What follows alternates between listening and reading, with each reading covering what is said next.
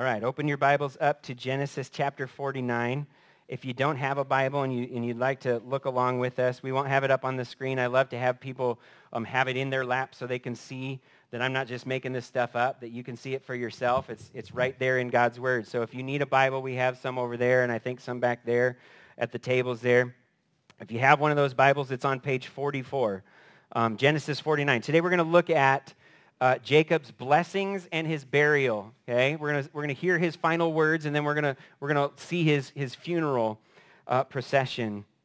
And if you look in your Bible, especially here in chapter 49, you might notice that the wording, all of it's indented, and it's framed up differently than what we've been seeing throughout a lot of Genesis. Okay, most of Genesis is narrative, it's story form, it's history told in story. But right here we get to a different form. We get to poetry. Okay? In Joseph's blessings to his sons, he's gonna. Now he didn't write a poem for them, but it's expressed to us in God's word through poetic language.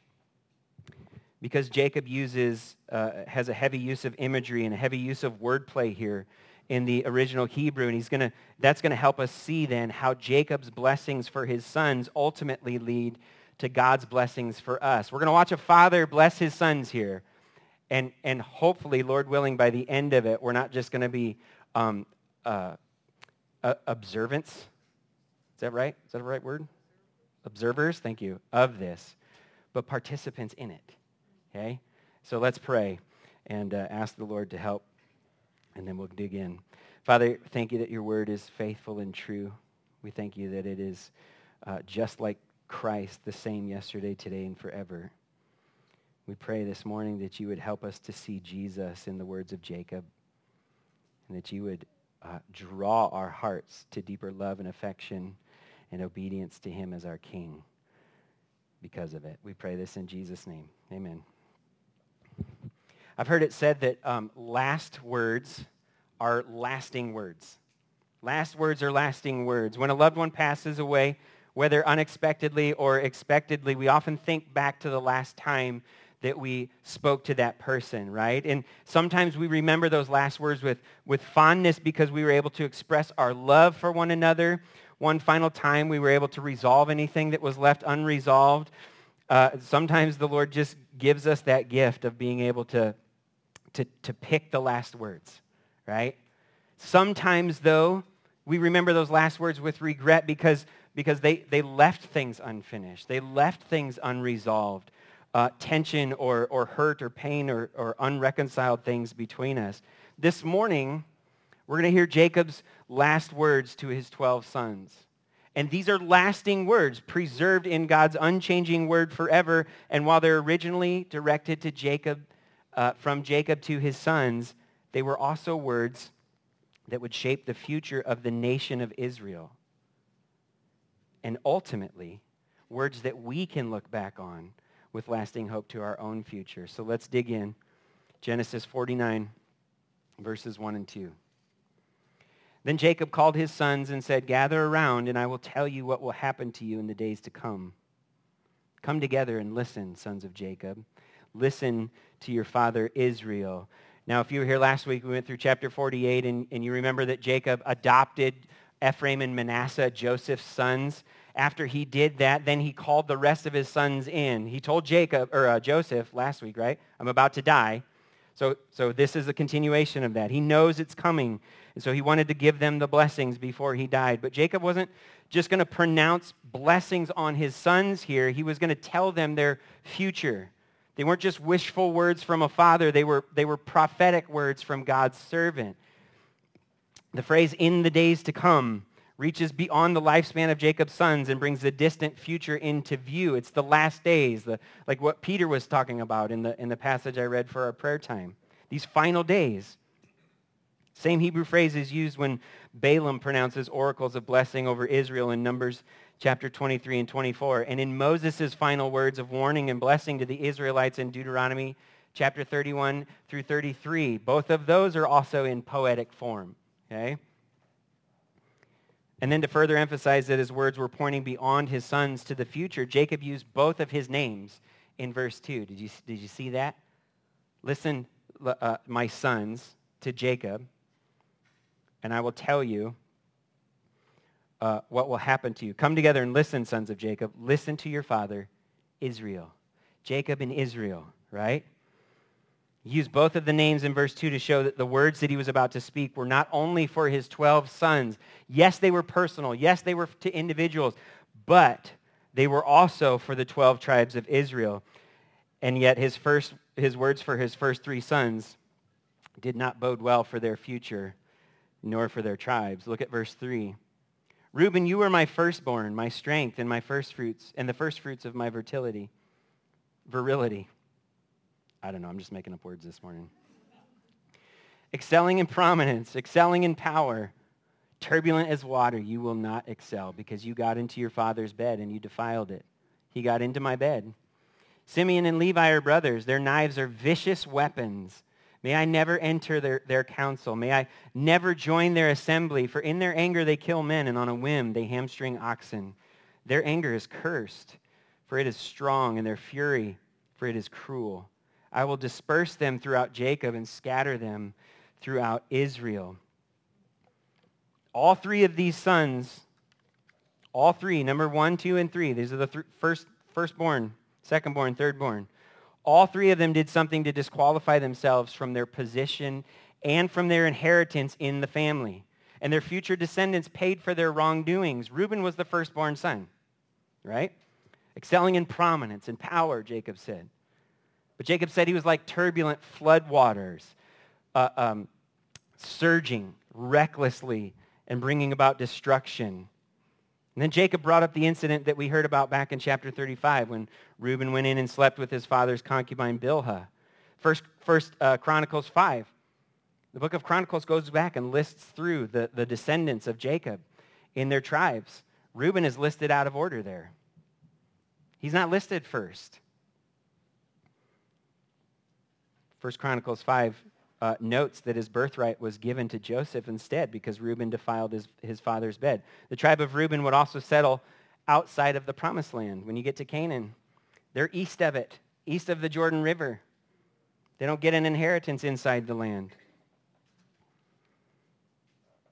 Jacob's words for Simeon and Levi weren't much better, right? The fact that he addressed them both together here ought to immediately draw our attention back to the events at Shechem in chapter 34, where they're listed again together. The 2 of them tricked all the men in the city to getting circumcised, and then they murdered all the men of the city while they were healing from the circumcision. Jacob really emphasized their anger here, how unrighteous and dangerous it was. He went so far as to call it cursed. He's giving blessings here, but he calls their anger cursed. Simeon and Levi were a threat to the peace of all of Israel. Because of that, they would be scattered throughout the nation so that they wouldn't be able to grow strong themselves. This is a good reminder for us that we can't continue to live sinfully for ourselves and expect to receive blessings from God. Sooner or later, our sin will be exposed. Sooner or later, we'll be faced with the consequences. That's why Jesus is so important to us, right? We'll get to that soon. In Deuteronomy 33, Moses didn't even mention the tribe of Simeon in his blessings to the Israelites. When they finally entered the promised land and Joshua helped them divvy up the portions of the land of Canaan, Simeon was given an inheritance within the inheritance that was given to the tribe of Judah. And over the course of history, they just assimilated into that tribe and lost their identity of their own. If you look throughout the rest of the Old Testament, Simeon, the tribe of Simeon is barely mentioned. It just kind of fades out.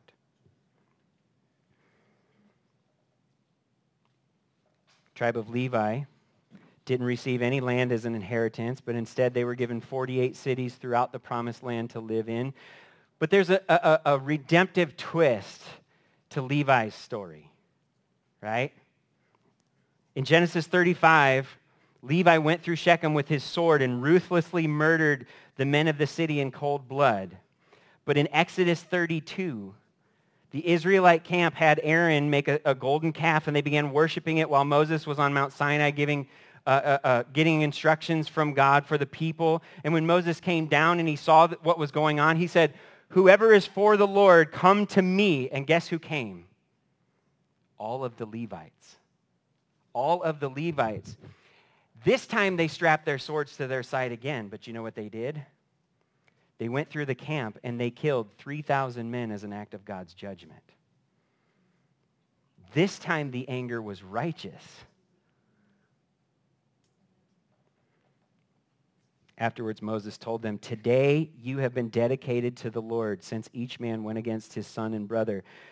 Therefore, you have brought a blessing. Isn't that amazing? A blessing on yourselves today. Cursed is Simeon and Levi's anger. What Jacob said. And yet, when they trusted the Lord and followed him, God redeemed them. From that day on, the tribe of Levi was set apart for this special privilege of serving as priests and ministers of the law, as well as being caretakers of the tabernacle and later of the temple. God set them apart. They didn't have a land inheritance, but they inherited something far greater. Remember, God never rewards sin, but he does redeem sinners.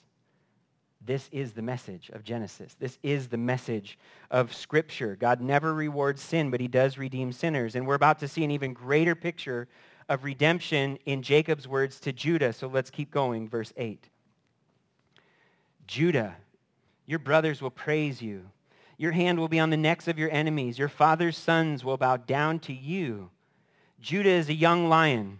My son, you return from the kill. He crouches. He lies down like a lion or a lioness. Who dares to rouse him? The scepter will not depart from Judah or the staff from between his feet until he whose right it is comes, and the obedience of the peoples belongs to him. He ties his donkey to a vine and the colt of his donkey to the choice vine.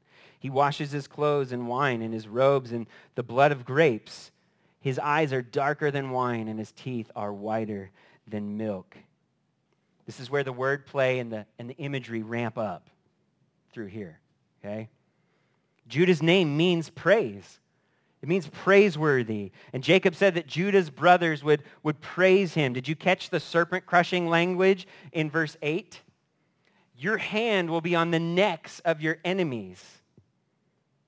God told the serpent in Genesis 3:15 that the offspring of the serpent and the offspring of the woman would be what? Enemies. Right? They'd be hostile to one another. And that one day, one of the woman's descendants would crush the serpent's head. Jacob just said that the serpent crusher would come from Judah's line. Your hand will be on the necks of your enemies. Then Jacob gave the imagery of a lion returning with its kill and then lying down to sleep in its den after devouring its prey. It's an image of ultimate strength and power. Who would dare rouse something like that? Provoke its wrath. Scholars debate over what some of the Hebrew words mean in verse 10, but one thing that's clear is that Jacob was establishing Judah's family line as a royal family line. And everyone who reigned from Judah's family line would do so in anticipation of this one to whom the throne truly belonged. One Hebrew word that is clear in verse 10 is the word that's translated as peoples. In English. It can also be translated as nations. The kingdom of the one to whom the throne truly belongs would encompass more than just Israel, more than just the land of Canaan. It would encompass the whole earth and all the people. During his reign, he would bring abundance to the nations as a fulfillment of God's promise to Abraham to bless the nations through him, right? We've seen this promise over and over to Abraham and to Isaac and to Jacob. I will bless those who bless you. And one will come from you through whom I bless the nations. Right? The serpent crusher, this one that comes to bless the nations, same guy. Wine is a symbol of prosperity and blessing, and Jacob used it as imagery here to describe the prosperity and the blessing of the future kingdom of this future king. When this future king from the tribe of Judah takes the throne, there will be so much abundance that even the choicest vines will be used for mundane things. You ever have things like special tools or things like you only use them for certain times and certain things? Otherwise, they just kind of, you keep them away. That doesn't happen here. The best vines are going to be used to tie up a donkey. right? The best wine will be so prevalent, it'll be just as common as water for washing your clothes. This is the abundance that he's talking about. It's a picture, it's a foreshadowing of the reversal of the curse that God pronounced in Genesis 3 after humanity's sinful rebellion in the garden. Jacob then capped off the imagery by pointing to this future king's strength and power and purity. His eyes are dark like wine. They're darker than wine. His teeth are whiter than milk. Revelation uses some similar imagery to talk about Jesus. Imagine the hope that the Israelites must have felt as they finally began to enter the promised land and take possession of it by conquering their enemies when they got into the land. But then imagine their frustration and their despair when one by one they started to not be able to totally drive their enemies out. And then imagine their hope once again when God appointed David to be their king. David from what tribe? The tribe of Judah.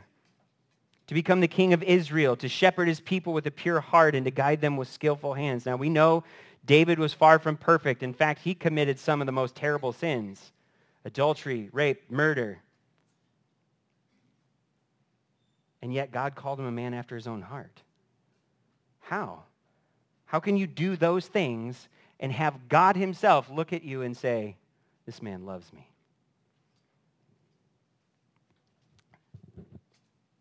David was confident in the Lord and lived an overall life of repentance and reliance on the Lord.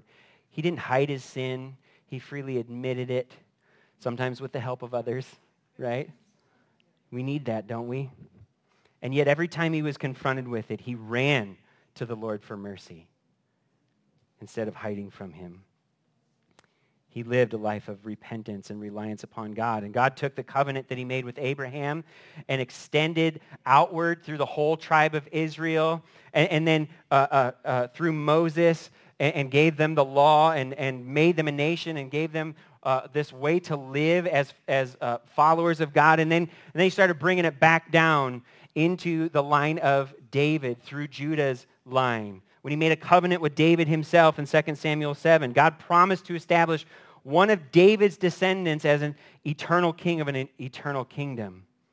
And so this covenant line, it expanded out and then came all the way down through a nation and a land to one person. One person. That person is Jesus Christ, right? Jacob's prophetic words to Judah here look forward to that eternal king. And we get to look back on the fulfillment of those words through the incarnation of Jesus Christ, who's called the Lion of Judah, the Root of David, the Son of God. He lived a life of purity and perfection, whiter than milk, right? Doing all that God the Father required. And he ushered in the eternal kingdom of God and crushed the serpent's head by allowing the serpent to crush his heel.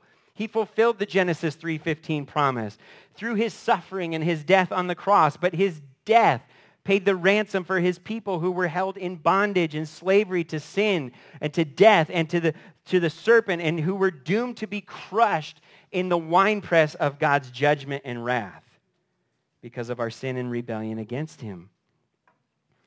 Jesus, our eternal King, redeemed us, and he set us free from every bondage, from all of the wrath. And he rose from the dead on the third day to grant us forgiveness and eternal life in him. And now he's seated on the throne as the one to whom it truly belongs. He's come.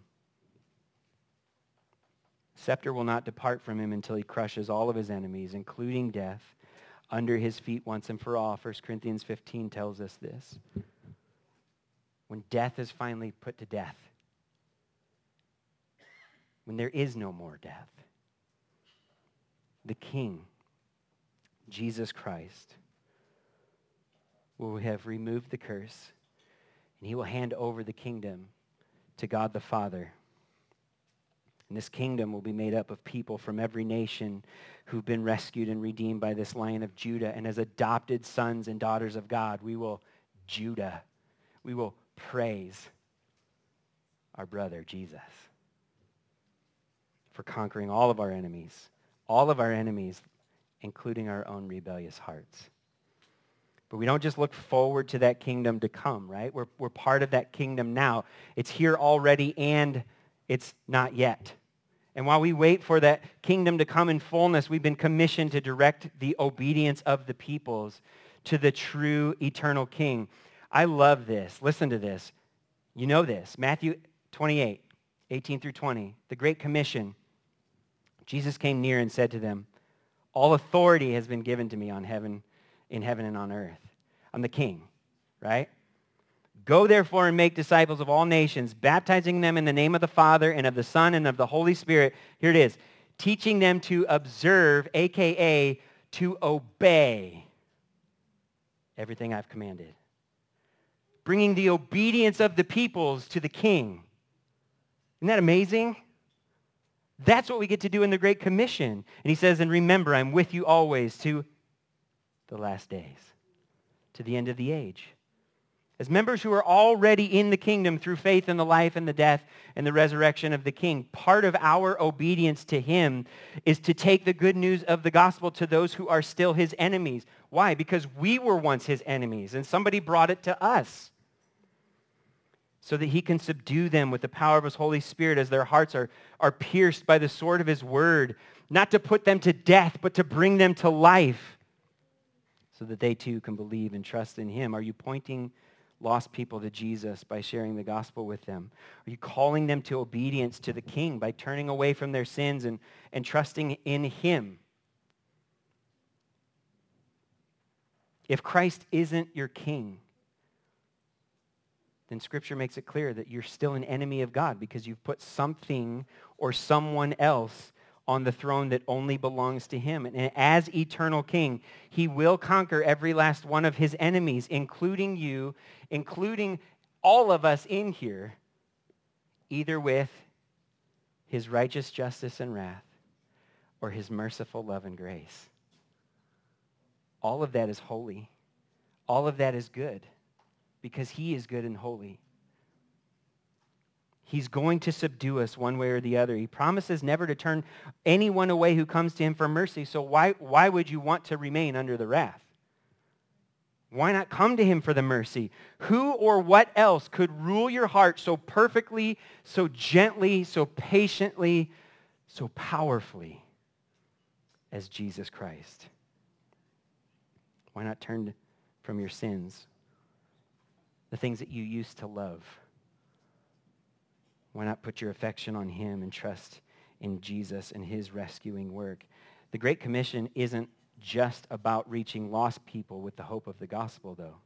It's also about helping believers grow in obedience to the king by learning and loving his good and right commands. Who are you helping grow in that obedience?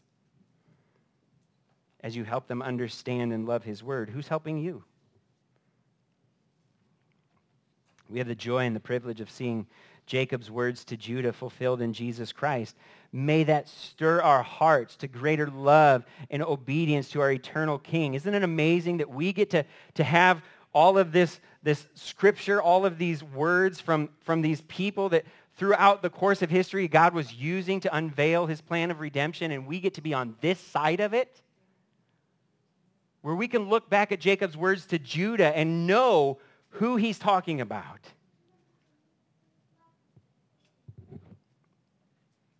If that doesn't stir our hearts to greater love and affection, I'm not sure what will. But Jacob has more words and he has more sons, so let's keep going. Verse 13. Zebulun will live by the seashore and will be a harbor for ships, and his territory will be next to Sidon. Issachar is a strong donkey lying down between the saddlebags. He saw that his resting place was good and that the land was pleasant, so he leaned his shoulder to bear a load and became a forced laborer. Dan will judge his people as one of the tribes of Israel. Dan will be a snake by the road, a viper beside the path that bites the horse's heels so that its rider falls backward. I wait for your salvation, Lord. Gad will be attacked by raiders, but he will attack their heels. Asher's food will be rich, but he will produce royal delicacies. Naphtali is a doe set free that bears beautiful fawns. There's more Hebrew wordplay here that ties the blessings to the meanings of each son's name. And there's more animal imagery here used to convey those blessings. But rather than going into a lot of detail for each one of these, it's enough for us to stay focused on the bigger picture here. All of these individual blessings point to the hope in the future prosperity and victory of God's people. Namely Israel, the nation of Israel here, but also in the days to come, God's people from every nation. And it's a stem from the promise of a king that will come from Judah's line. I do want to point out one thing here, though, before we move on. Jacob called his son Dan a snake and a viper that strikes heels, right? That doesn't seem like good language, right? Based on what we know about snakes and vipers and serpents and things like that. This is one of the few places, though, in all of Scripture that a reference to snake or viper or things like that is actually good. Why? Every other animal reference in this list is a positive blessing. Every other animal reference in this list is a positive blessing. All the animal imagery points to blessing, not condemnation. And then from verse 18, listen, what he was saying by using the snake imagery, Jacob was saying that Dan would be a small but strong and stealthy tribe. Do you know who came from the tribe of Dan? Samson. One man whom God gave strength and wit to judge an entire nation of Philistines. Small, stealthy, right? Strong. The other key that Jacob was using the snake imagery in a positive way comes from what he said in verse 18. It stands on its own. This is why the poetic structure is so important. We can look as he's going through these things, and then this sets apart one line by itself. I wait for your salvation, Lord. As he's calling out these blessings, he's being stirred up in his heart, waiting for God's salvation. It's the first use of the Hebrew word for salvation in the Bible. Yeshua. Does it sound familiar? It can be translated as deliverance. Not only does this point forward to the Israelite exodus from Egypt after 400 years of enslavement. We're getting ready to, the story is going to continue into Exodus. But when we hear that word, we can see how God in his sovereign wisdom was using it to point forward to the one who would embody salvation in his name. Yeshua, Jesus, our great deliverer. 2 sons left. Look at verse 22. Joseph is a fruitful vine and a fruitful vine beside a spring. Its branches climb over the wall. The archers attacked him, shot at him, and were hostile toward him. Yet his bow remained steady, and his strong arms were made agile by the hands of the mighty one of Jacob. By the name of the shepherd, the rock of Israel, by the God of your father who helps you, and by the Almighty who blesses you with blessings of the heavens above, blessings of the deep that lies below, and the blessings of the breasts and the womb. The blessings of your father excel the blessings of my ancestors and the bounty of the ancient hills. May they rest on the head of Joseph, on the brow of the prince of his brothers. Benjamin is a wolf, and he tears his prey. In the morning he devours the prey, and in the evening he divides the plunder. That's the end of the poetry. And now we go back to the narrative. This is Moses summing it up. These are the tribes of Israel, 12 in all. And this is what their father said to them. He blessed them, and he blessed each one with a suitable blessing. The blessing that Jacob gave to Joseph is a reflection of the firstborn status that Jacob transferred to Joseph from Reuben. Reuben should have had the firstborn rights as the birthright as the firstborn son, but he disqualified himself, right? Jacob described Joseph as a fruitful vine, possibly alluding to the blessing that he gave to Ephraim. Ephraim's name means doubly fruitful. Jacob used the imagery of the archers to summarize the suffering that Joseph endured because of others like his brothers and Potiphar's wife and the cupbearer who forgot about him and left him in jail for 2 years, right? Surely in the 17 years that Joseph and Jacob had spent together in Egypt, he shared these stories with him. And now Jacob is summarizing these in his blessing to his son. Verse 24 and 25 make it abundantly clear that Jacob knew that Joseph had survived all of that suffering. Why? Because God was with him. Listen to these names. The mighty one of Jacob, the shepherd, the rock of Israel, the God of your father who helps you, the almighty who blesses you. All of these references to God emphasize the privileged position and blessing that Joseph has now received. They also reveal just how much Jacob's faith in God has grown since God had first appeared to him back in chapter 28. Remember that? When he's like, who are you? All right, well, if you do all the things you say you're going to do, then you'll be my God. He's not confused here. He knows who this God is, and he wants to make sure that Joseph knows too. The word bless or blessings is used 6 times here in the reference to Joseph, more than any other son. The blessing of the fertile land was conveyed through the blessing of the heavens above and the earth below, or the blessings of the deep that lies below. The blessings of fertile offspring was conveyed through the blessings of the breasts and the womb. Land and offspring, right? Part of the covenant blessings. And Jacob closed out his blessing to Joseph by requesting that all of the past blessings of his fathers and his own blessings come to rest on Joseph, emphasizing once again that Joseph is the son who now had the birthright of the firstborn, even though he was son number 11 of 12. You remember what we said last week? None of us earn what we get from God. Can't do it. It's only by his grace.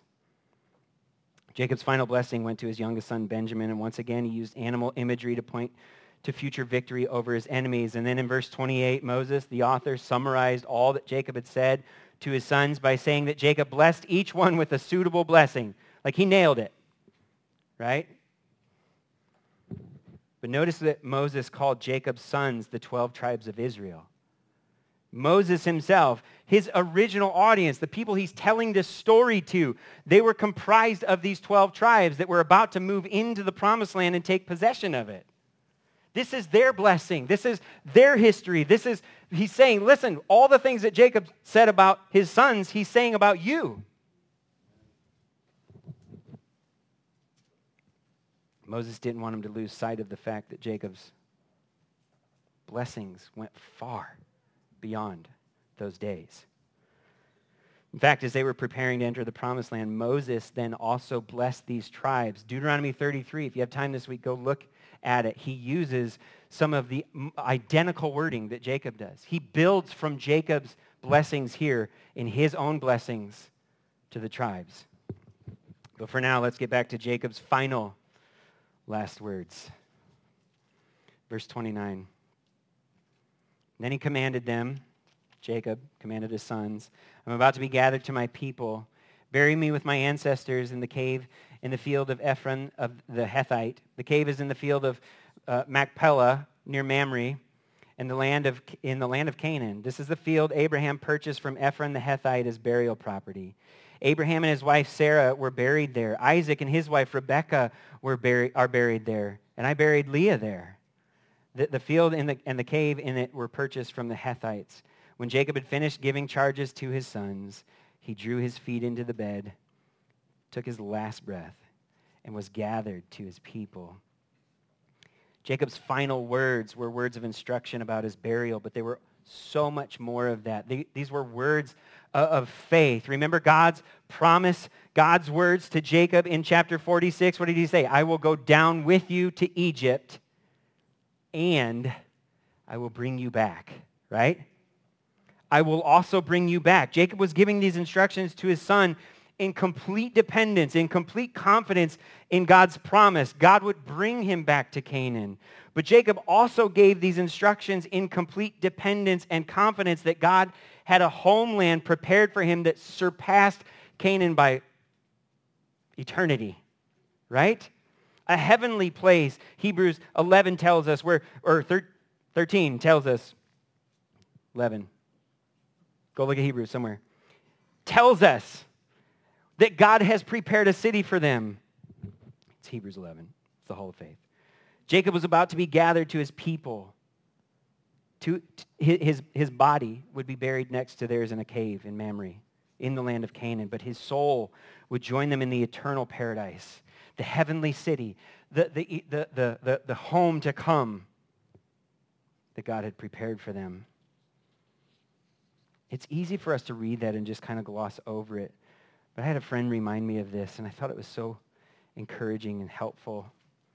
As those who put our complete dependence and confidence in God's promise through our faith in Christ, when our time comes and when we take our last breath on this earth, you know what will happen?